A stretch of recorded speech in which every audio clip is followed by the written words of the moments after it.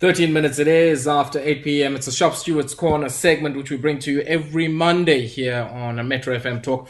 And this Monday, we're certainly dedicated to those engaged in domestic work in private households and elsewhere. And this afternoon, the National Minimum Wage Commission published its annual review on the national minimum wage, which included a proposal to equalise the wages of domestic workers to around 88% of the national minimum wage, and of course those of farm workers to 100% of the national minimum wage in 2022. And you can imagine why this is the case. One of the tweets coming through there from Kodumela Moipatu is saying, brother, when it comes to farm workers, companies don't comply to the national minimum wage. There's a company called Salom Agri. It's not even 20 Rand an hour. It's 18 Rand from early 2019. We'll certainly take a look at that one, my brother. So do share with us your details there. And it's something certainly we would want to follow up on. But it's quite clear that these shifts are going to mean 450 Rand per month more into the pockets of domestic workers and about 350 Rand per month more for farm workers. That's if we see the kind of compliance that the National Minimum Wage Commission and the Department of Labour is looking for. But to talk about this and also the landmark judgment which gave or paved the way for domestic workers to access occupational health and safety benefits and dispensations, I'm joined on the line by Myrtle Witbooi, General Secretary of the South African Domestic Service and Allied Workers Union. Myrtle, good evening to you and welcome to Metro FM Talk. Good evening to you, yes. What would you like to know? Yes, thank you very much for taking time out to speak to us this evening, Myrtle. I want us to maybe start off, I guess, with that judgment that came through from the Tshwane High Court and which effectively over the last day or so has now been, I don't know if ratified is the word or has been given effect to by the Constitutional Court, which means that generations and generations of domestic workers who have fallen ill at work, who have been injured in their workplaces, which are private homes, can now access some of the, I guess, the benefits that are open to other workers in the economy. What is the view of SAD-SAWU as you welcome this and I guess more importantly as you think about it alongside some of the amendments to the national minimum wage? I think that, this has been something COIDA has been long outstanding for domestic workers. We actually been fighting for this COIDA bill since the year 2000. But what happened, as you know, you read the case, it's about 6 years ago, we had this case SAD-SAWU of a domestic worker's daughter that came to our offices and that talked to about a mother that drowned and that there was no compensation for the children. And when she went to lawyers and legal aid, they said to her and the Department of Labour, sorry, domestic workers is not covered. What happened, our secretary, our organizer from Pretoria, she kept on and we took it to court. And then 2 years ago, the first verdict was that the COIDA is unconstitutional not to include domestic workers. And, it should be amended and should include domestic workers. However, it stands still again and no further development. Then what happened? The Department of Labour, then in March this year, they issue to say that domestic workers will soon be included in COIDA. And then in June again, they issue another one, the domestic workers will be in COIDA. Then on Thursday morning, our lawyer contacted us to say to us, they got a message that the case will now be heard again in the Constitutional Court. What was so tremendous about this whole issue was that we only want it to be backdate to include the case of 6 years ago. But the outcome of the Constitutional Court says that domestic workers will now be included from 1994 until today. And that, in itself is a big victory for domestic workers. But of course, we know with that inclusion, we will have a lot of obstacles and a long road to cover before it would actually really be implemented. And when you say that, Myrtle, when you say it's going to be a long road before it's implemented, do you say that because of, I guess, many other things that have happened? South African life, you put something into law, it doesn't automatically mean it's going to be implemented. Or are you seeing, I guess, much bigger fights down the pike for yourselves as people who organize domestic workers? Yes, I think it will be as you know, that the current COIDA, in its current conditions, say that if you have a case, you have 7 days to report the case. And then within the 12 months, the case should be worked on. Now, we are backdated retrospective to 1994, which means that if a domestic worker now comes forward, or a domestic worker tells us that she's been hurt over the last couple of years, we have to ensure that we have papers, we have to ensure. But we can only do that if the clauses now, the current clause that the Minister of Labour said before the victory of the Constitutional Court, the current clause was only going to be amended to say domestic workers will now be included. But now we have actually a couple of clauses that must be amended. It must be the clause for the backpay. It must be the clause how a case must be covered. So in actual fact, we have a bit of fear that the Department of Labour might delay it, because of what that it's not fair. Also, normally what the Department of Labour say when it comes to domestic workers issues, it's going to cost us so much money to change clauses. It's going to cost us, and we actually have to prepare ourselves with our lawyers to see that we now get the Maria Strangers case on board and see how they will react. Only then we will be able to say, yes, COIDA is now working for us. Myrtle, I want us to pause here for a second and take a quick spot break. When we come back, we'll continue on this. And I also want to maybe hear your views on the national minimum wage as well and some of the adjustments that have come through there. But if there's any message, certainly that's coming out quite strongly from what Myrtle Witbooi is relaying to us, is that, as with most political breakthroughs or victories in South Africa, the day you get it, the next morning you have to go out on the streets, in the courts and elsewhere, in the corridors of power to defend and to fight for those gains and for people to claim those rights. That's the reality of South African life. Let's take a break now. When we come back, we continue with our Shop Stewards Corner.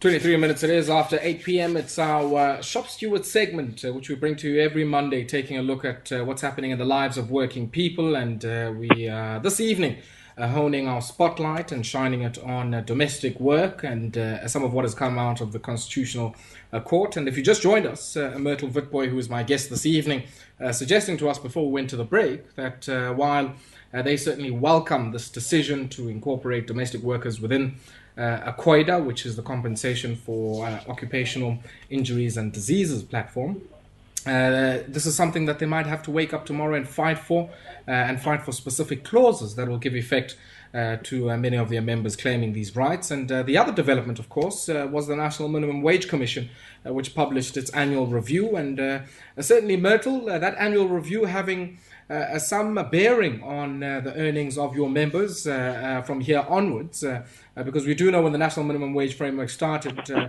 domestic workers' earnings were pegged at 75% of the 20 Rand an hour national minimum wage.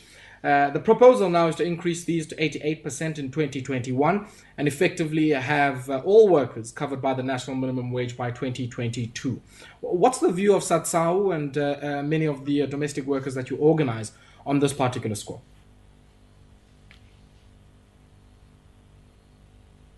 Myrtle? Hello, sorry.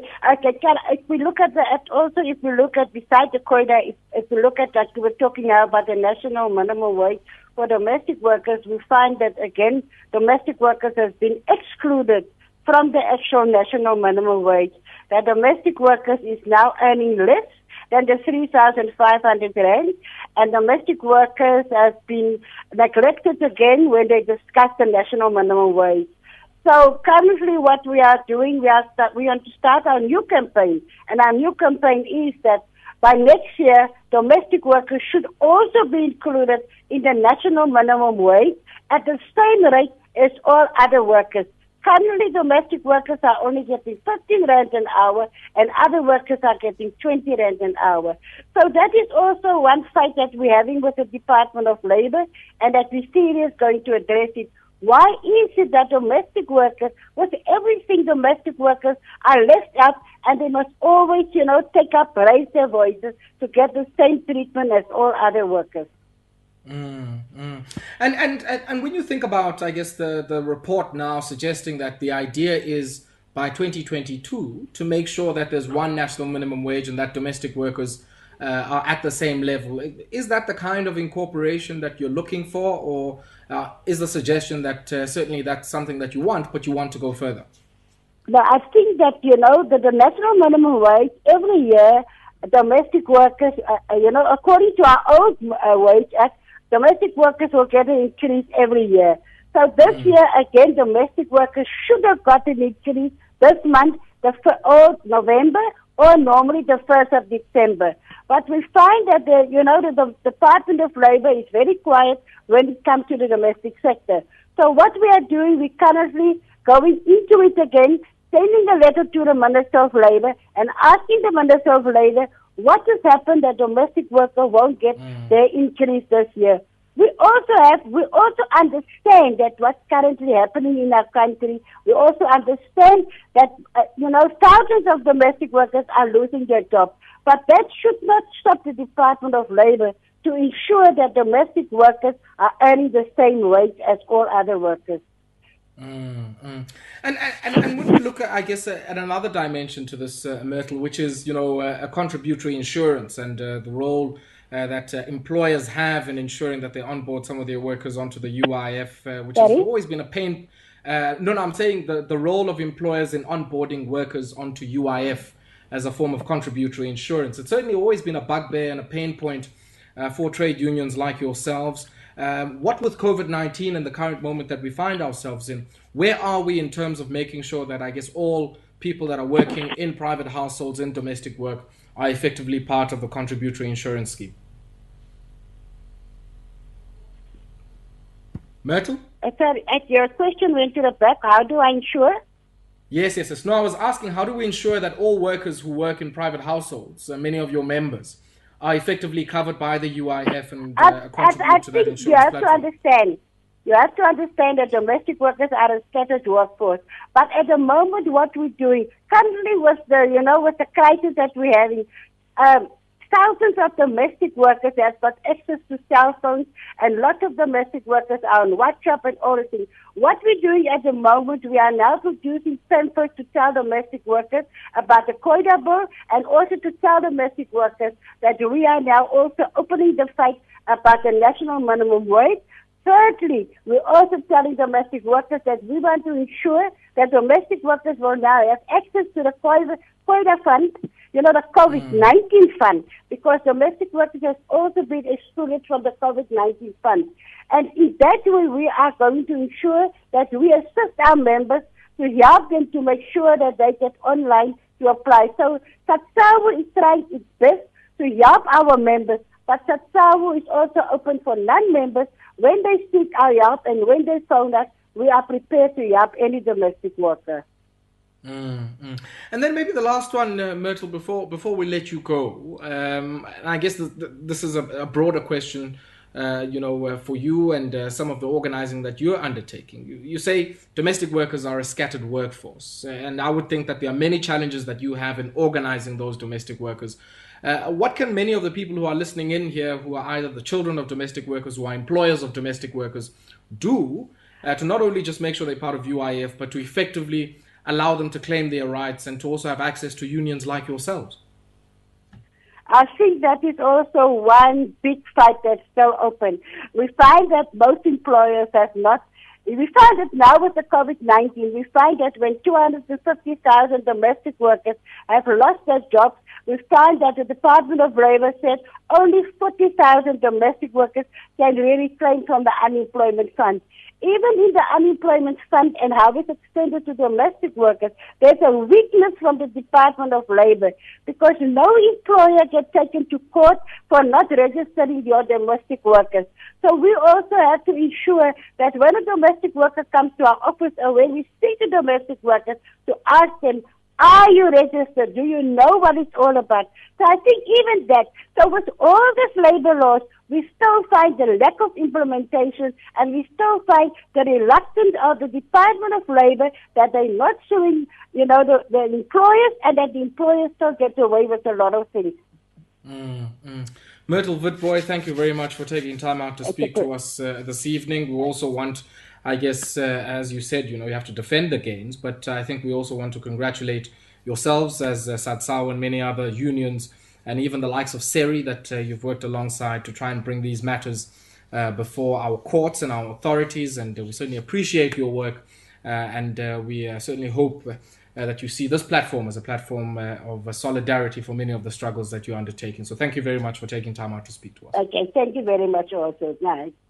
Thank you very much. Myrtle Witbooi there speaking to us this evening, the General Secretary of the South African Domestic Service and Allied Workers Union, SAD-SAWU. We take a brief break now, and when we come back, we go into our communities and we speak of the horrid details of a 45-year-old man who briefly appeared in the Pretoria Magistrates Court for allegedly raping 2 minors. And we'll also talk about the impact of climate change on rural areas. Earlier on all of these very volatile climatic changes are part of the reality of climate change. And you have the likes of Sasol who act like, we'll just keep it moving. So we'll take a look at a report compiled by my colleague Ngululeko Nyembezi. And we'll also take a look at Public Works, who want some of the Khoisan protesters removed outside the union buildings. And if you've been following that story, we'll